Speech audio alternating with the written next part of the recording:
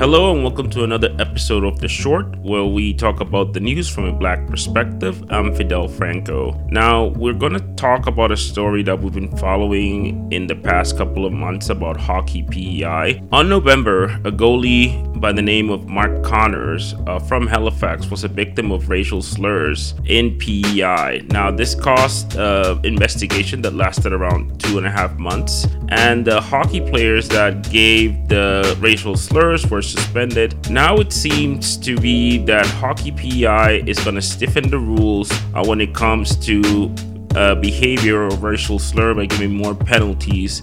They are calling this disappointing, and there's an increase of all levels of minor hockey that have been going on, and they don't want this to happen again. I think it's a little bit too late, but at least some justice got deserved. It's not the first time that hockey players of color had said that there has been racism in the rink, so hopefully PEI can learn from this lesson. And shout out to Mike Connors for being a brave guy and trying to do his best to handle this situation.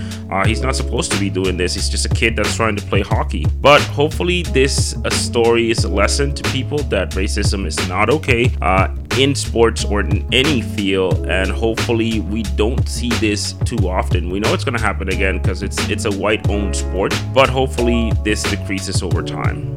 Continuing with Atlantic Canada, the city of Halifax is developing an anti-black racism action plan. The goal is to educate municipal workers about racial issues in Nova Scotia and the harms that has been done. Now, the bigger plan is to try to eliminate racism in the city of Halifax. Now, what they're trying to do is they're trying to meet with African descent neighborhoods such as North Preston to try to talk to them, and so they can try to educate about the harms that have been done within the generations of racism in the city of Halifax. This is a very complex topic. This is something that is very good for the city of Halifax. I think there is a time to do this, and the time is now.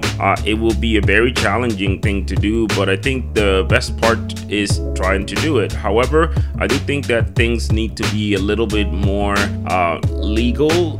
When I mean legal, I mean like there should be laws that actually penalize people for racial slur, and they actually get not arrested, maybe fined, but there has to be something that has some type of consequence in order for this to actually succeed. Now, there have been some things that have been being done, like they try to, do seminars and talks and things like that, and, try to include the black people that have suffered through this, which I think is very, very important. But the fact is that unless there's any legal repercussion, there will be microaggressions like there always have been, and there will be some type of racial discrimination no matter where you are, because it's mainly a white majority country. So let's see how this works. Shout out to the city of Halifax for trying this new step, and we'll see what happens. Now, for our last topic, I'm going to recommend a series. It's called The Porter. It's on CBC Gem. It's about the life of black people in Canada and the United States, that they kind of unite to the railway system, and how the railway employees are trying to make the first black railway union.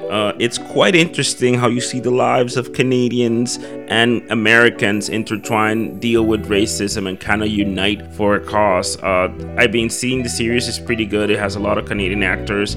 It is filmed in Canada and in the United States, and it talks about a lot of black Canadian topics, which I'm really proud about that the CBC has tried to put a light on more Canadian black series. I think this is a good start, so I will recommend this. Catch that. It's called The Porter, and it's on CBC Gem for free. So yeah, check it out. If anything, please subscribe on Apple Podcasts, Spotify, Stitcher, or wherever you get your podcasts. I'm Fidel Franco. Have a good rest of the day.